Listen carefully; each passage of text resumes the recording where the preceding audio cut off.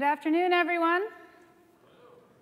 My name is Mylon Thompson-Bukovic. I'm the Vice President of S3 and Glacier, and I'm here to talk to you today about the world of storage. I am thrilled to have you in this room because I know it took a walk in the rain, and I'm very sorry for bringing it from Seattle, to get here. And you know what that tells me? It tells me the people in this room are serious about their storage. That's what we like to see. So here's what we're going to talk about today. I am going to avoid the laundry list. The laundry list is where you see bullet list after bullet list of new capabilities. What I'm going to focus on is to walk through the mental model for how you should think about the different storage offerings in AWS and what to choose for what adoption pattern. And I'm going to try to highlight the key takeaways for everything that we have in the storage portfolio. And my goal is that you not only walk away with a general understanding of AWS storage, but you walk away with some specifics for what you can do next, for what particular things you want to follow up on for your own personal application of that storage. So I always like to start with a big thank you. Thank you to everybody who uses our object storage, our block storage, our file storage, and our data transfer services. You are why we come in every day, and as you know from what you see on the slide, there are a lot of people who are using AWS storage. It's one of the reasons why Gartner has consistently put us in the upper right-hand corner of the Magic Quadrant. It's because we not only have that passion to give you the breadth of what you need, but we're pretty hardcore about going deep and giving you individual features as well. So let's talk a little bit about storage adoption patterns. S3 has been around for 12.5 years, and we have been working with customers for that entire time on not just S3, but many other storage offerings. And we've learned a few things. There are generally 3 adoption patterns that we see. The first one is rehost. Rehost is another word for lift and shift. It's an adoption pattern where you have something on premises, you want to take the whole kit and caboodle and move it over to AWS. Re-platform is where you want to take one slice of what you have in your application, and you just want to move that one slice over to AWS storage. And you keep the rest of your application as is, because you want to get the benefits of managed storage while still not changing the compute side of your application. And then the third category is re-architect. And re-architect means you have storage in the cloud, and you're going to build your application. And whether that's a rebuild of your application or you're just starting out and you know there's no reason not to start with new applications but to put them in the cloud, and you're in that mode. Here's the interesting thing. You would be surprised how many seemingly conservative customers start with re-architect and later do lift and shift. These 3 adoption patterns are not sequential. That is my one big takeaway from working with customers over the last 8 years I've worked on AWS. It's not sequential. People pick the adoption pattern that matters for their business. So the typical pattern for the lift and shift is going to be working with EBS and EC2, like Lionsgate, the movie production firm. And the lift and shift move often ends up being triggered first by cost. People just want to save money. So they lift and they shift it into EBS and EC2, and they immediately get cost benefits. But if you're Lionsgate, you got agility benefits as well. They're not able to deploy more frequently. They're also saving millions of dollars, and they're able to do both by lift and shift. Now, when you lift and shift, you get those 2 benefits. But you sometimes don't get all that you could. FINRA is a regulatory body for the US Stock Exchange. They are a consumer watchdog. They watch every single transaction in our US markets. And their mission is to scan all of them and within 24 hours find instances of fraud. They were having a hard time doing that because they were working with storage that were in what they call data silos. in data centers, on data appliances. And if you're trying to crawl 24 hours of lots of transactions, they were rapidly approaching a point where they couldn't fulfill their mission. So they looked at lift and shift, and they said, well, yeah, that seems like I could do it, but it didn't solve their problem. Their problem was the SLA. How do I actually scan everything in the SLA? And the lift and shift moved them into AWS, but it didn't solve the problem. So they wrote their whole application as their first step for going into the cloud. That is what's really interesting about this pattern. We have many customers like FINRA who take that first step by taking the most important mission-critical application and rewriting it, because they need the benefits that they get for scale right away, and if they take another adoption pattern, they won't get it. Now, replatform got a lot more interesting here, and this is because we have a lot more options that I'm going to talk to you about our managed file systems. But in replatforming, what people do there is they take, for example, Storage Gateway, which is a drop-in solution. It works with your existing legacy storage protocols, tape protocols, and it backs your storage. It's essentially a cache, if you will, managed cache, into your AWS storage. And so you're replacing something. You're not re-architecting, you're not lift and shifting.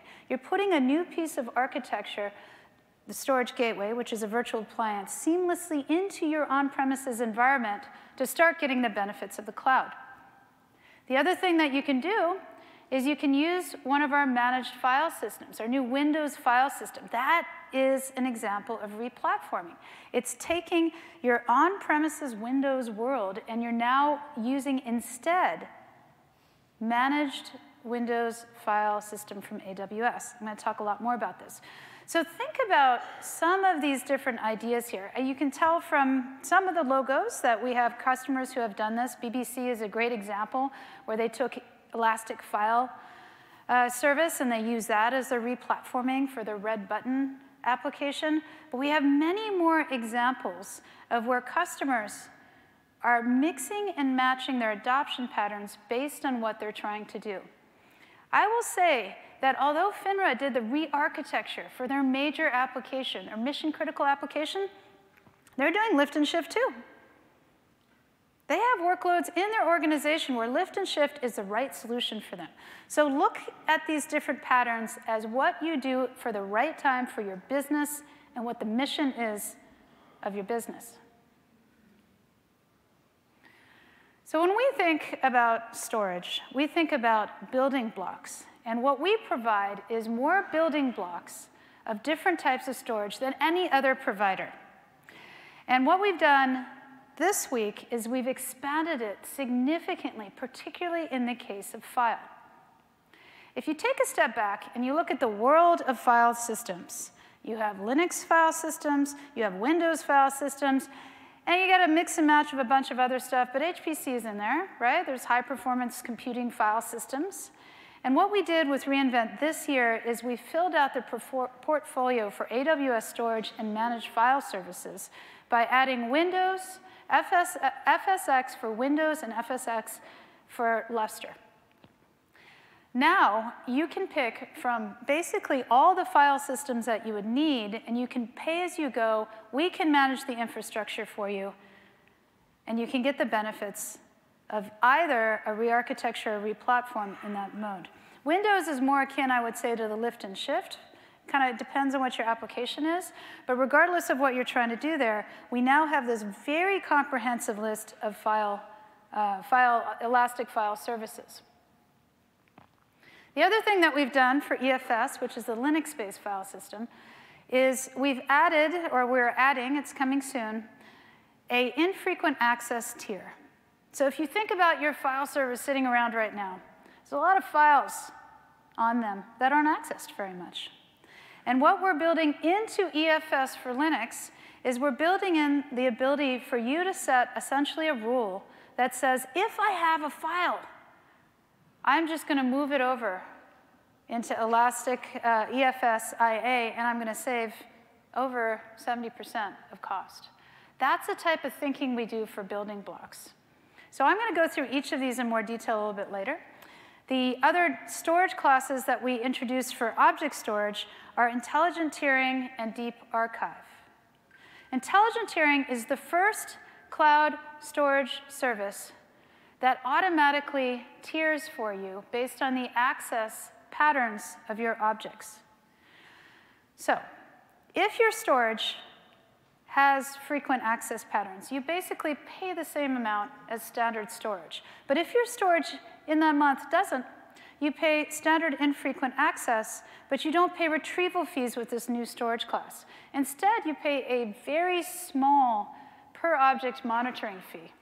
It's 1/4 cent for 1,000 objects. And what that lets us do is watch the last access time for your individual objects in storage and help cost optimize based on your access tier. It's the first ever storage class offered to do that, and it's already incredibly popular. We launched it a day and a half ago. We have petabytes in it already. So that is something for you to check out if you have variable access patterns for your storage. We also announced in Andy's keynote Deep Archive. Deep Archive is essentially the coldest glacier you can have. The retrieval times are 12 hours compared to Glacier's retrieval times, where you have different options for shorter retriever times or longer ones. And it's 12 hours, but it's less than 1/10 cent. Think about that. $1 per terabyte per month. And you can get it back in 12 hours. And unlike tape, you're not going to have to send the tape back because it didn't work or was rotted or something like that. You're not going to have to manage those rooms of tape architecture that you have sitting around. You just get your data back. And if you want to have audit logs, we do fixity checks on all the data in Deep Archive.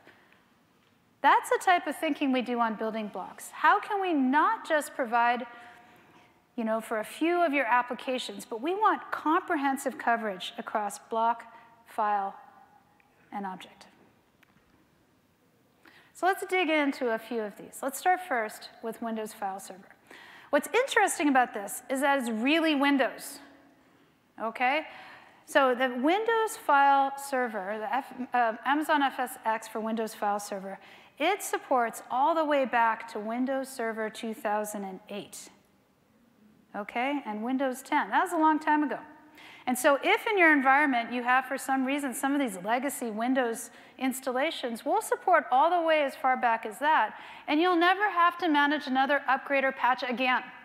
Because once you move to this managed offering in the cloud, we do it for you. It has LDAP integration, it has AD integration, it has the right performance you want because we managed to build it to scale. And there's an ability to connect through to EC2, Workspaces, AppStream, and VMware Cloud on AWS. So this one is super interesting as a first step. Let's say you haven't taken a step into the cloud with AWS storage. This is a great place to start because chances are you have some Windows storage in your environment, and you can get started with this in a lift and shift design pattern and get the benefits of the cloud right away. So we have customers who come to us, and they want to do HPC. They want to do high compute, intensive compute operations on top of storage. And so we looked around to see, what are the file systems that people are using? And it turns out that lots and lots and lots of people like Lustre.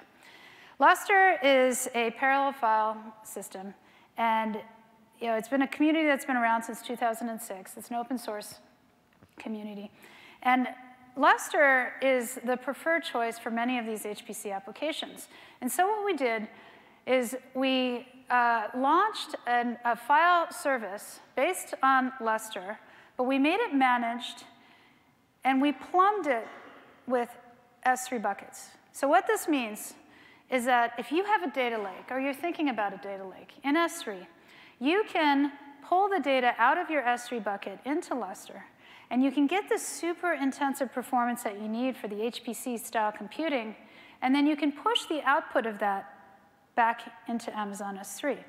So not only do you get this managed high compute capability, but you also get that deep integration with S3 that opens up a different type of compute-intensive processing for your data lake. It's really interesting in that way. And of course, the performance on this is just amazing. You can get more than 100 gigabits or gigabytes per second for throughput, millions of IOPS. The consistency on this is sub-millisecond. And it's all because it's SSD-based, and it's using this parallel file system that has been proven in time across many HPC type of applications. So this is the model that you want when you want that super high throughput, that super high IOPS processing on top of your data lakes. The idea that we have behind intelligent tiering is that the needs of your access will change sometimes, and you will not want to track that. So our model for S3 is that we have different storage classes. We have standard, which is a general purpose storage class, and then we have specialized storage classes like standard infrequent access, where you save 40% on the cost of standard. Works great if you already know that the storage you're putting in there is only going to be accessed, say, once a month. But let's say you don't know. Or let's say it changes day to day, week to week, month to month, and you don't want to track it. You don't want to make a decision, which one do I put it in? You put it into this storage class. The only reason you wouldn't use S3 Intelligent Access is if you have lots and lots of small objects, because you pay a per object monitoring fee that lets us check on your last access time, but we're not going to do the cost optimization for anything under 128K. So if you're generally operating with larger objects and you don't know the patterns of change that you have, this is a great option for you. Coming soon is this infrequent access. The rule that we're using for infrequent access is if it's touched once a month. So if it's touched once a month, it automatically gets moved into infrequent access, and it's rehydrated out of that infrequent access tier for you without suffering any loss of performance. That is a really important concept here. We, just like intelligent tiering, are optimizing access for cost, but it does not come at a performance penalty. We're pretty excited about Deep Archive. We think it opens up a lot of things. Obviously, tape. Obviously, tape. I mean, really, if you're managing tape on premises after this is available, you are taking so much work you don't have to do, and the product that you get with tape is so less capable than what you have with Deep Archive. Those fixity checks in themselves are worth the move, and the price is kind of unbelievable. The idea here is that you have the same durability as Glacier, and you have the 12-hour retrieval time. And a lot of data, I will tell you, is very tolerant of 12-hour retrieval times. I talked about this a little bit this morning in the Werner keynote. S3 now is exabytes. We have tens of trillions of objects. And a lot of the growth is driven by data types that you might not think of. There is a vast amount of unstructured data out there, and it ranges from customer call records. We have mapping data. We have backup and sync. I mean, really, the list kind of goes on here. But one of the fastest growing use cases for S3, and this has been true for years now, is data lakes. S3 is the best place for data lakes. We have over 10,000 data lakes on S3, and that is conservative. There are way more than 10,000 on S3.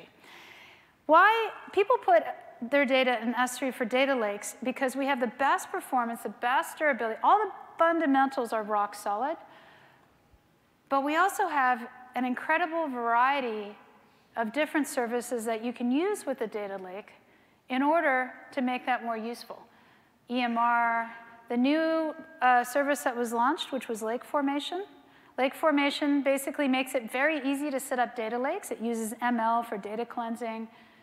It centralizes your access controls in one place and lets you be able to audit and manage them.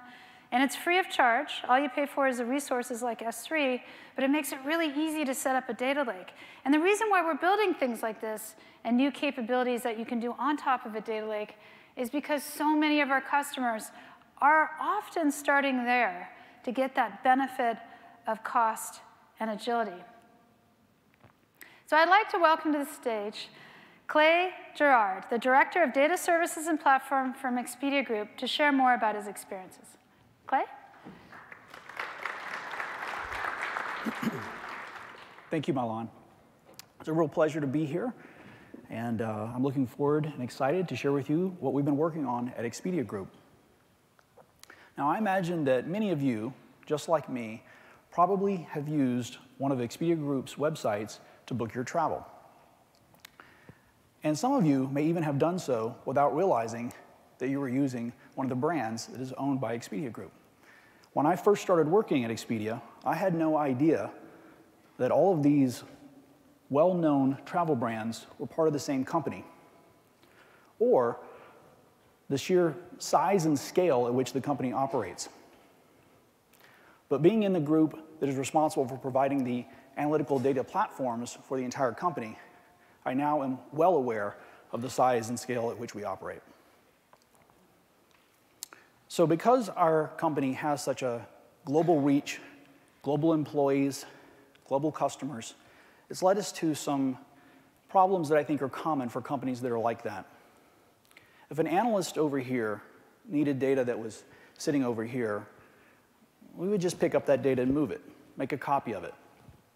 But then he might make some changes to the data, and someone over here needed the copy of it. They would just copy it again. So now we have a copy and a copy of a copy and copies of copies, and as you can imagine, it became quite a mess. But we needed to position our data both close to our customers and close to our employees to provide the best service that we possibly could. Some of these other issues that I have listed here, lack of a central catalog, no way for us to know where the authoritative source of the data is, data that existed in silos, either by brand or by geographic region, inconsistent or non-existent lifecycle policies, and no real way for us managing access rights. The rights aren't traveling with the data whenever it gets copied. These are all problems that we were trying to solve. So after analyzing our current footprint, which I would describe as many tens of petabytes of data in many geographic regions, and understanding the behaviors that had led to our current situation, we came up with a plan, something that we called the Expedia Group Federated Data Lakes. And you'll see here a list of some of the technologies that we used and employed to solve these problems. Some of those choices are relatively straightforward and easy. Other ones were more nuanced. This is not the only way to solve these problems, but it's the path that we took. Using S3 as the backing file store, object store, made a lot of sense. The durability and cross-region replication 100% got us where we needed to go. We then developed an open source product, the Expedia Group Apiary product, that we use for federation to help us control who has access to the data across all the different clusters that we support. Amazon EMR for distributed query processing, once again, pretty straightforward decision. I don't recommend copying data unless you need to, but in our case, that frequently does come up, and we use data pipelines combined with another Expedia Group open source project created by the Hotels.com engineering team called Circus Train to both orchestrate the data movement, make sure the data is moved, and then validate that the source and destination data are the same. We do have a third-party product that we use as our master central catalog, but for local catalogs inside of the clusters, we use Glue, which allows us to very easily use Athena to do ad hoc querying. And then, as Milan mentioned, intelligent tiering. If you're going to accumulate mountains of data, having a system that will automatically move that data to lower cost storage tiers is a great thing. The partnership with AWS has given us some very tangible, real benefits. Speed of innovation. If you can take a process that would normally, from a development standpoint, take you months and reduce that to weeks or days, that's a very clear win. The seamless interoperability of these services also means that the individual parts are valuable, but the sum of those parts are far, far more valuable. Cost savings is not something that most people might associate with the cloud unless you're talking strictly about elasticity, which is important. But as an example, intelligent tiering is an example of where you would save costs as well. But also the direct support for Spot in EMR is another case where we did a little bit of investigation, turned that on, and very quickly saw about 70% savings in some of the workloads we were running. Our federation allows us to more easily share data-driven insights across the company, and the global availability of AWS means that everywhere we are, everywhere our customers are, they are too. It's one of the reasons why I say that with the power of AWS storage, Expedia Group is creating the future of travel. I'd like to leave you with a few takeaways. This is what I call my regret slide, things that I would have done differently had I known these things at the beginning. I'm sure none of you have similar regrets. So copying data is necessary to, a lot of the time, you're going to have to do it. But don't do it unless you have to. This idea of copying and making copies of copies, it's a bad pattern. And if you think that it's difficult to look through hundreds of terabytes of data, when you get to hundreds of petabytes of data, it's almost impossible. Which kind of leads to the second point, lifecycle policies. When the data is created, the data producer understands the value of the data and the life cycle that that value has. You have to set the policy at the creation or ingestion time. That way you can have automated systems actually remove the data so that you don't end up accumulating it. And then the last point that I wanted to make is around cost optimization, which is something that I've spent the last 2 years spending a lot of time on. It's not an activity that you should just perform once and you're done with it.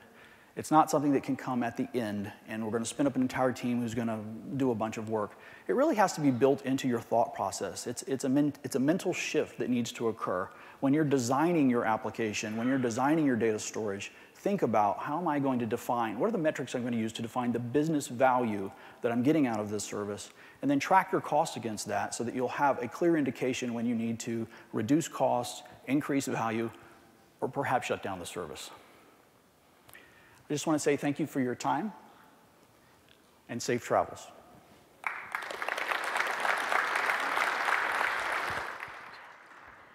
Thank you, Clay. One of the things I love about reInvent is when our customers like Clay get on the stage and tell you what to do differently for the next time. We all have these lessons learned, and our goal here is to pass them on to you. Our goal on AWS storage is to give you the tools to do all this. That's what I'm going to talk about next.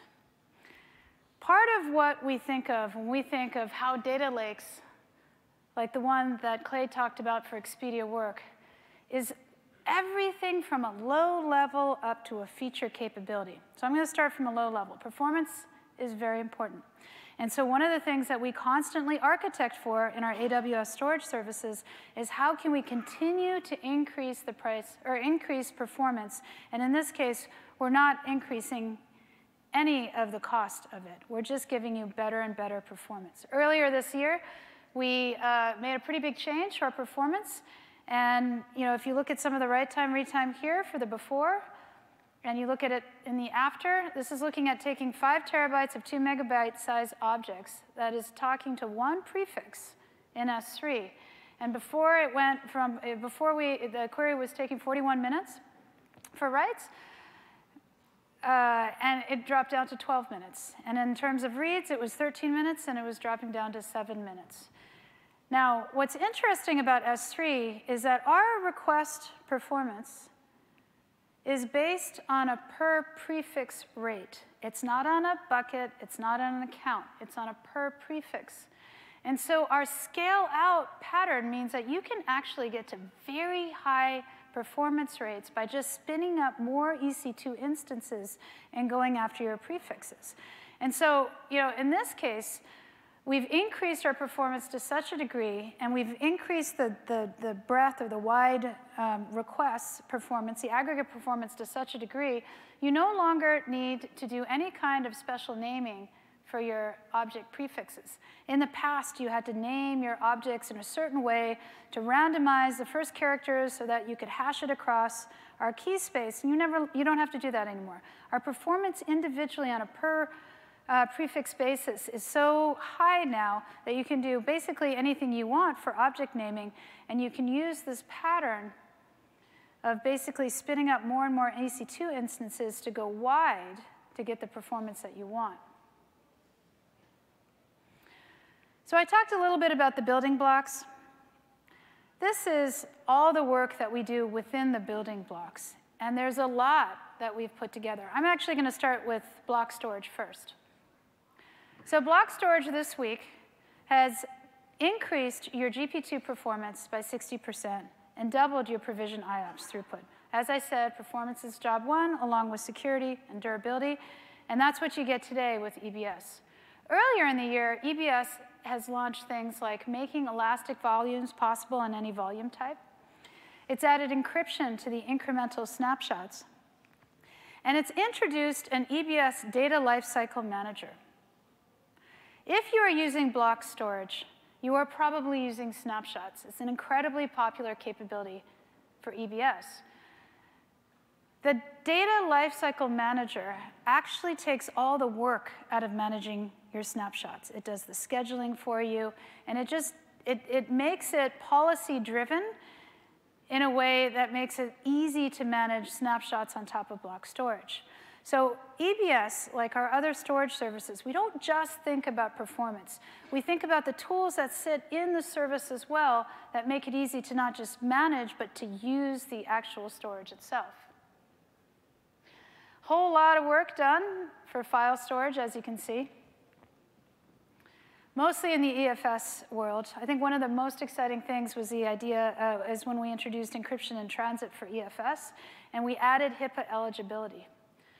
I talked a little bit about Windows. The Windows file system, that is PCI compliant and HIPAA compliant from the launch point, so as of this week.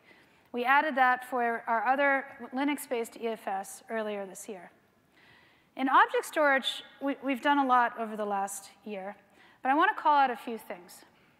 S3 block public access was launched a couple weeks ago, and I strongly encourage just about everybody who uses S3 to use it. What block public access does is it allows you to set a policy at the account level that blocks any public access to any object or bucket already in the account, and it blocks it for the future objects and buckets created in your account. That is incredibly powerful. People accidentally change our by default secure settings. They don't mean to sometimes. They just do it and they forget about it. And if you have block public access, you're protecting yourself, them, and your company from that being done. Now, sometimes people have perfectly legitimate reasons for having public access to a bucket. My recommendation is that you create a separate account, a super secret account that nobody knows about, and you put those public access buckets under that account, and everything else that you use to create new objects and new buckets is under block public access. Security is job one for all of us, and we'll keep on building new capabilities for this. The other things that we've introduced are batch operations. I'll talk a little bit more about that. And we've done a lot of work about bringing S3 and Glacier together. We've also introduced some new data transfer capabilities. I'll go into that in some detail, but it's going to make ingest for your storage a whole lot easier. Here is a summary of all we've done for security, and I wanted to capture this for folks because all of these are capabilities that you have today. We have free checks for AWS Trusted Advisor. We made them free. They're open bucket checks, so you can use them today. You don't have to pay any money for them. We have a bucket setting that says if you turn it on, any object coming into that bucket is automatically encrypted. Whether the developer is setting the bucket into your, or the storage into your bucket is encrypting or not, we'll do it at the bucket level. We list encryption status in the inventory report of S3. Those of you who don't know what the inventory report is, you turn on inventory report, it's very cheap. It's very, very cheap. You just turn it on, and once a day, it'll give you a report of everything that's in your bucket. Part of the data in the report is the encryption status. And so we have security officers in many different corporations that use that inventory report to just check to make sure that everything is encrypted. We also, in the console, have that permissions check. So if you go to the console and you just look at it, we automatically sort the open buckets to the top. And then on top of that, we've added this S3 block public access capability. So think about all those different layers and make sure that if you are not the security officer for your company, that you're bringing that information back. Security is important for data, as you know, and we're going to keep on layering in capabilities like that. Another thing that we've added is to introduce the ability to increase the performance for EFS. And this is really to allow for bursting throughput. Okay? So, you know, I think the interesting thing here is we're not only improving the bursting throughput for EFS. As you can tell, we've taken it down from the type of bursting that you can have to go from 2 hours and almost 3 hours all the way down to 1 hour and 12 minutes. But we also have the same design pattern, okay? So that measurement that I provided before was on one instance. You can actually significantly increase your provision throughput capability if you work with multiple instances. This is a design pattern that is true for object storage as well as ESF for provision throughput, okay?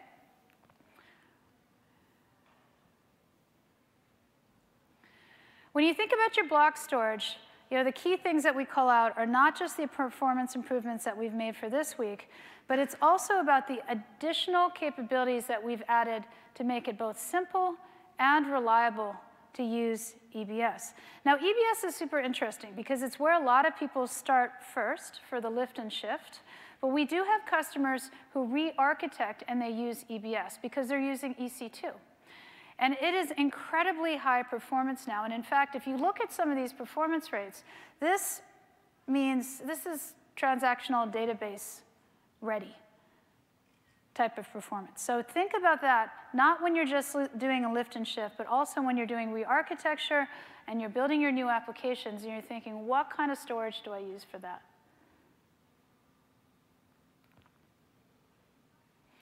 If I think back to, I would say, 3 years ago, that's when we first started to work very hard on manageability. And the trigger for us is that our storage was growing at this incredibly rapid pace. And across all of our storage services, we had customers coming to us saying, great, Elastic Storage, I love it. Oh my gosh, how do I manage it, right? I mean, the benefit of Elastic Storage is that you can put all you want in it. And then you've got to actually control it. You have to be able to lifecycle it, tag it, manage it. And we started to build these capabilities. And as you can see, we've added quite a lot. And so what we do is we tend to classify our manageability into a few different areas. The first thing we think about is tagging, okay? So tagging is a capability where you can put up to 10 editable tags on every single object. Now, we treat tags as a first-class semantic, which means that if you set up a cross-region replication policy and you're replicating your storage from one region to another, you can specify the policy to only replicate what is tagged. And that means you can save a lot of money, because you can replicate only the most important storage that you want to another region. You can also use tags with lifecycle policies. So if you set lifecycle policies to expire data or to move it to a new storage class, you can do it specifically on tag. So your business logic goes into that tag, and then you use our engines, our policy-driven engines, to operate off of that tag. We added a ton in monitoring. So we have Amazon CloudWatch support for metrics, and we have CloudTrail data events. CloudTrail data events is something that I would recommend everybody use as well. The worst thing is when somebody comes to you and says, I think somebody is accessing that object and they shouldn't. Maybe I set up the wrong permission. Can you go back and check who's accessed the object for the last 2 months? And you're like, well, I could, but I don't have the data. If you turn on CloudTrail data events or you turn on server access logs, you have the data. You can go back in time, and you can go back into your logs, I should say, and you can pull out the information that you need. And CloudTrail gives you that extra benefit of being able to set an alarm on an event occurring against your storage, and also to do that deep monitoring. The other thing that we introduced is inventory. We introduced this last year. I believe it was last year. And I would say that the vast majority of our biggest 200 customers use it. A, because, as I mentioned, it's really cheap to turn on. You're not even going to notice it in your bill. And two, people start to build business processes around it. It's basically just a list of all the objects in your bucket. And you start thinking about that and going, well, I could probably start doing some business analytics reports on that. And my security guys probably want to see it because of the encryption status. It starts being more and more useful of how you think about what's in your storage. We also introduce a couple of tools, or we combine them, I should say, for being able to tier. So storage class analysis is something we introduced because customers said, I have a lot of data in standard and I want to move it to SIA. So we introduced storage class analysis, which gives you a recommendation for the types of objects that you move into SIA. We've built on this by adding the capability to do more between, if you think about storage class analysis and lifecycle, those are two building blocks that you use together for tiering. The intelligent tiering storage class has that built in. So I talked about that before. You can still do those two building blocks together, but if you don't want to think about making those decisions, then you use the intelligent tiering storage class. Now, one of the requests that we've heard for a long time is how can we make it easier to use Glacier Archive Storage, which is as low as 0.4 in cost, with the S3 API. And as of this week, we are introducing a set of new capabilities. The first one is fairly obvious. You can now directly put, using the S3 Put API, into Glacier. You don't have to put it into standard and then use lifecycle to tier to Glacier, which means you cut out a step of the process and you cut out your lifecycle fees. If all you need to have is your storage in Glacier and you want to use the S3 API. The other part of that is you can set up cross-region replication policies and put your data directly into Glacier in your destination region. This is really interesting for disaster recovery type of scenarios. When we launch Deep Archive next year, that is also interesting, because you can have your primary storage class be whatever you want in your source region, and then you can either have your storage in the destination region be 0.4 or less than 0.1, depending on what your tolerance for retrieval is. That's pretty exciting. We also have introduced a set of new capabilities around how you can modify and manage your storage. I'm going to talk about that in a little bit. So one of those capabilities is something that we call batch operations. As I mentioned, about 3 years ago, we started to do more on manageability. And we have many customers now of S3 who have millions, and in some cases, trillions of objects. And they have to write applications to manage those objects. And so what we did is we wrote batch operations. It's a feature. Think of it as a framework. And you can do certain actions within the framework. And so what batch operations gives you is it gives you the ability to execute an action across a manifest of objects. You can use the S3 inventory report as your manifest, or you can just look at the schema and create your own manifest and use that instead.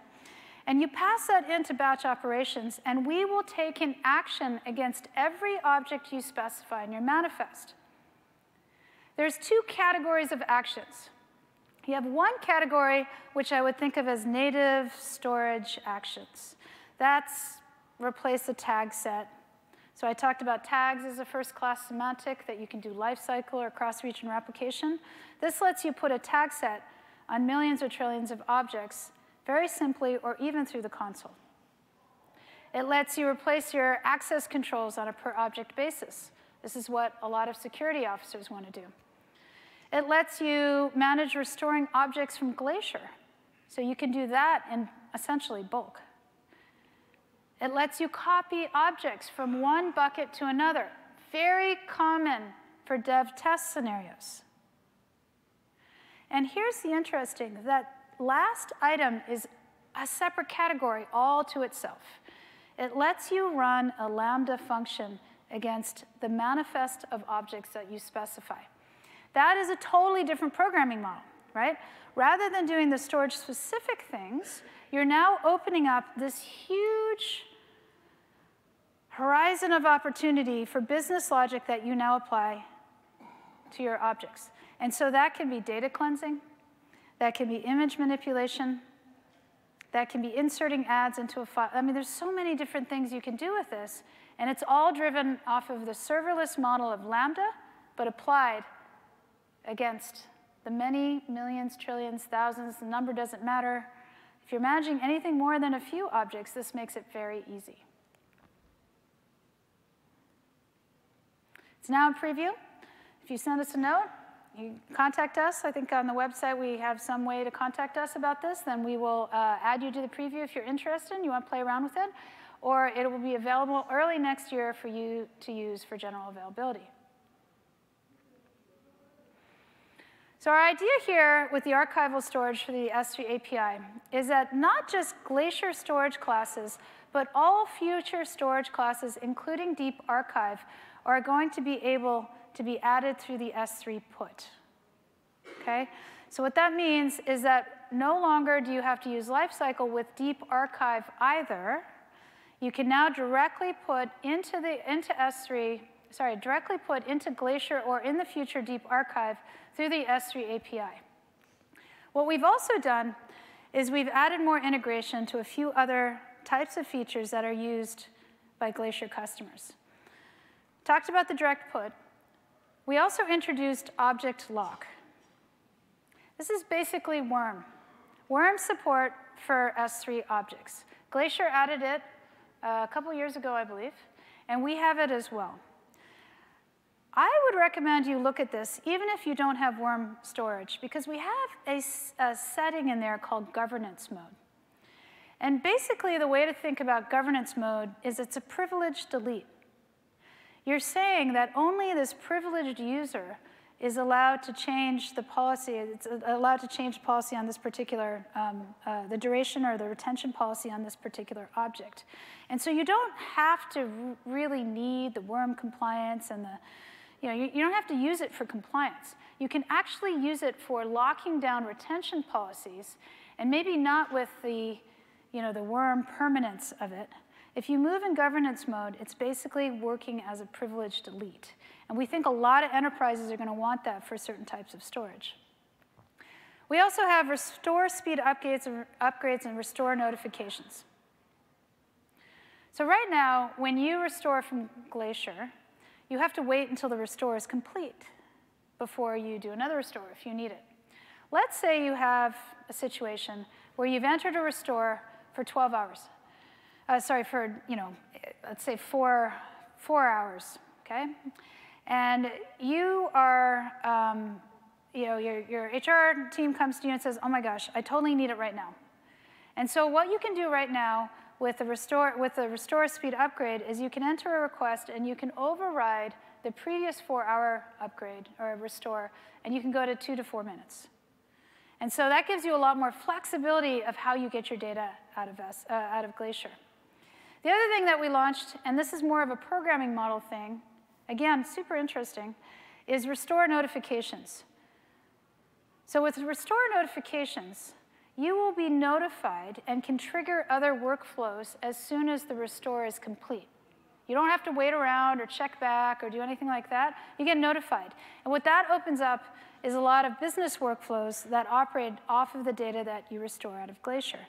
So if you think about it, these type of features make it a lot easier to get data out of Glacier. With the addition of Deep Archive, you now have this really nice span of different options to manage your storage. You have Deep Archive, 12 hours. No flexibility in speed restore. It's 12 hours. You have Glacier, where you do have flexibility. Now you have extra tools where you can actually override or change whatever restore speed you used, and you can get notified when it's done. That's a little bit more active, right, for your archive storage. And then you have standard and frequent access, one zone and frequent access for copy data, should you have it lying around and want to store it at a cheap price. And now you also, on the general purpose area, you have standard and you have standard intelligent tiering for those variable access patterns. The customers that we have with a lot of storage use many of these storage classes together to achieve the lowest total cost of performance. And so it's really important to be able to kind of understand the characteristics of each of those. All right, so let's talk a little bit about getting the data into AWS. So we talked a lot about the storage that's in AWS. How do you get it to AWS? This is often the first question, aside from what storage option should I pick, that our customers face. And we've put a lot of investment in here. In fact, many of the options that we're going to talk about are things that we've launched in the last couple of years. So we have a couple of different modes, if you will. We have capabilities that we provide for on-premises data movement into the cloud. And probably the thing that we use the most here is AWS Storage Gateway, which is that drop-in virtual appliance. Or we have partners as well. We have lots of partners that have integration with AWS, like AWS S3, and they use that. Now, if you think about our whole portfolio for data transfer, we have a lot of different options. We have Direct Connect, which just basically opens up a big fat pipe from on-premises into the cloud. This is for your high-performance type of workloads where you're trying to migrate data as quick as you can. If you want to move streaming, you have a couple of options, which is the Kinesis family. You have Firehose, data streams, and video streams. If you're trying to move very large objects from geographically distant locations into other regions, you use transfer acceleration. Very common with, for example, medical labs. We have folks who use European medical labs or African medical labs, and they ship the data back into our Northern Virginia location. And in that case, they have a latency that's created by geographic distance. And what the transfer acceleration does is it removes that latency by going across the Amazon backbone and getting your storage into that region as quickly as we can. We have Storage Gateway, which is this drop-in capability. We've built it out tremendously. The File Gateway, for example, is something we launched last year. It's grown fast. And then we have our Snowball family. Our Snowball family we introduced as data transport. That's how we started. Data transport is basically, I want to get my storage from here, which is my on-premise environment where I don't really have networking and I can't really move my data very quickly. And I have this data that can be offline for a couple weeks. So I want to get it from here into AWS. And so we built Snowball, data transport. Customers came back and they said, I kind of want to keep that Snowball around for a while. I want to do some compute on it. And so we introduced Snowball Edge. And Snowball Edge had a lot of storage on it and a tiny bit of compute. And in this reInvent, we've introduced another Snowball, which is basically compute optimized with a lot less storage. And those are for more computational intensive operations that are out in the field. And when I say the field with the Snowball, I will tell you, I really mean the field. People take Snowballs everywhere. They send us pictures. All right. And then for those with the, just petabytes and petabytes of storage, there's always the truck. And we have customers who order a truck, and the truck pulls up to their data station or their data center, and they hook up the truck to the network in the data center, and they just move a whole bunch of storage, and they bring it back to AWS. Now, we've introduced 2 new data transfer services, and I'm going to talk about both of them in some detail. I think they're really important for any data migration type of scenario. First one is AWS Data Sync. This is new for reInvent. It's available now. I strongly recommend you try it because it just makes sense. So AWS Data Sync is agent-driven. You download an agent on premises, and what the agent does is it gives you this very accelerated online data transfer. It connects back to your file systems or your storage arrays using NFS, standard storage protocols. And what it does is it uses AWS Direct Connect or WAN to come up to the AWS region that you're using, and it talks to the data sync service to get the storage back in to either S3 or EFS. It is what you use if you want to get your data from point A, which is your data center, to point B, but it can't be offline. If it can be offline for a couple weeks, Snowball works like a champ. But if it can't, DataSync is the alternative for that. And we built our own protocol for this. It's coming up over our backbone. We're trying to make it as performant as we can. And it's pay-as-you-go. You spin it up when you need it to do your data migration work, and you spin it down, and you're good. Well, SFTP. It's an oldie, but it's a goodie. And I'll tell you, it's going to be around for a long time because there's a lot of clients out there that use SFTP. And what we heard from customers is, hey, I just want to transfer files. FINRA operates SFTP infrastructure, and they're transferring 6 million files a month from 1,000 users. And so when we launched AWS Transfer for SFTP, they've moved to it because they don't want to deal with that SFTP infrastructure anymore, yet they need all of that integration with Active Directory and LDAP, and they really like the pricing of it. So here, this is just going to work with FileZilla and all your standard SFTP clients that you have in the world today, but you're moving to an AWS service to manage the SFTP transfer. I think this is going to be really important for a lot of different industries. We hear from insurance, we hear from medical, we hear from a ton of different verticals. Companies in those industries where these things aren't going away anytime soon. So we launched a new service that is AWS managed to help customers with this particular piece of infrastructure for as long as you need it.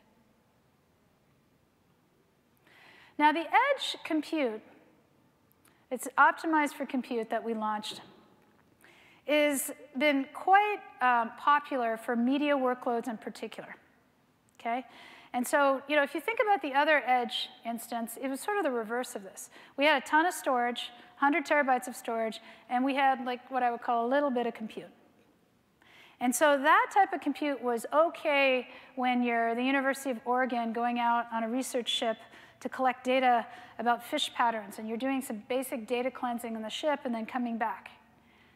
But it wasn't intensive enough for people who want to do things like a little bit of machine learning, or they want to do more computational intensive operations out in the field. And that's why we built Compute Optimized. What's interesting about these Snowball edge devices is we built them to be resident. You can keep them for as long as you want them. Just got to pay for them, right? But you can keep them for as long as you want them. We don't expect that you're going to send them back to us. And what it's done is it's made for particularly for a lot of countries where we don't have an AWS region, but we have Snowball Edge able to go there. It's really been able to create this clusterable set of snowballs that are kind of available for you with, again, a little bit of storage and a whole lot of compute. Opens up a lot of different scenarios for folks who want that kind of flexibility of their compute environment going wherever they want to be. Now, we have a lot of other storage sessions. What I wanted to do is just summarize them for you here. And the goal here, and I think reInvent is awesome and overwhelming at the same time. There's just so much information.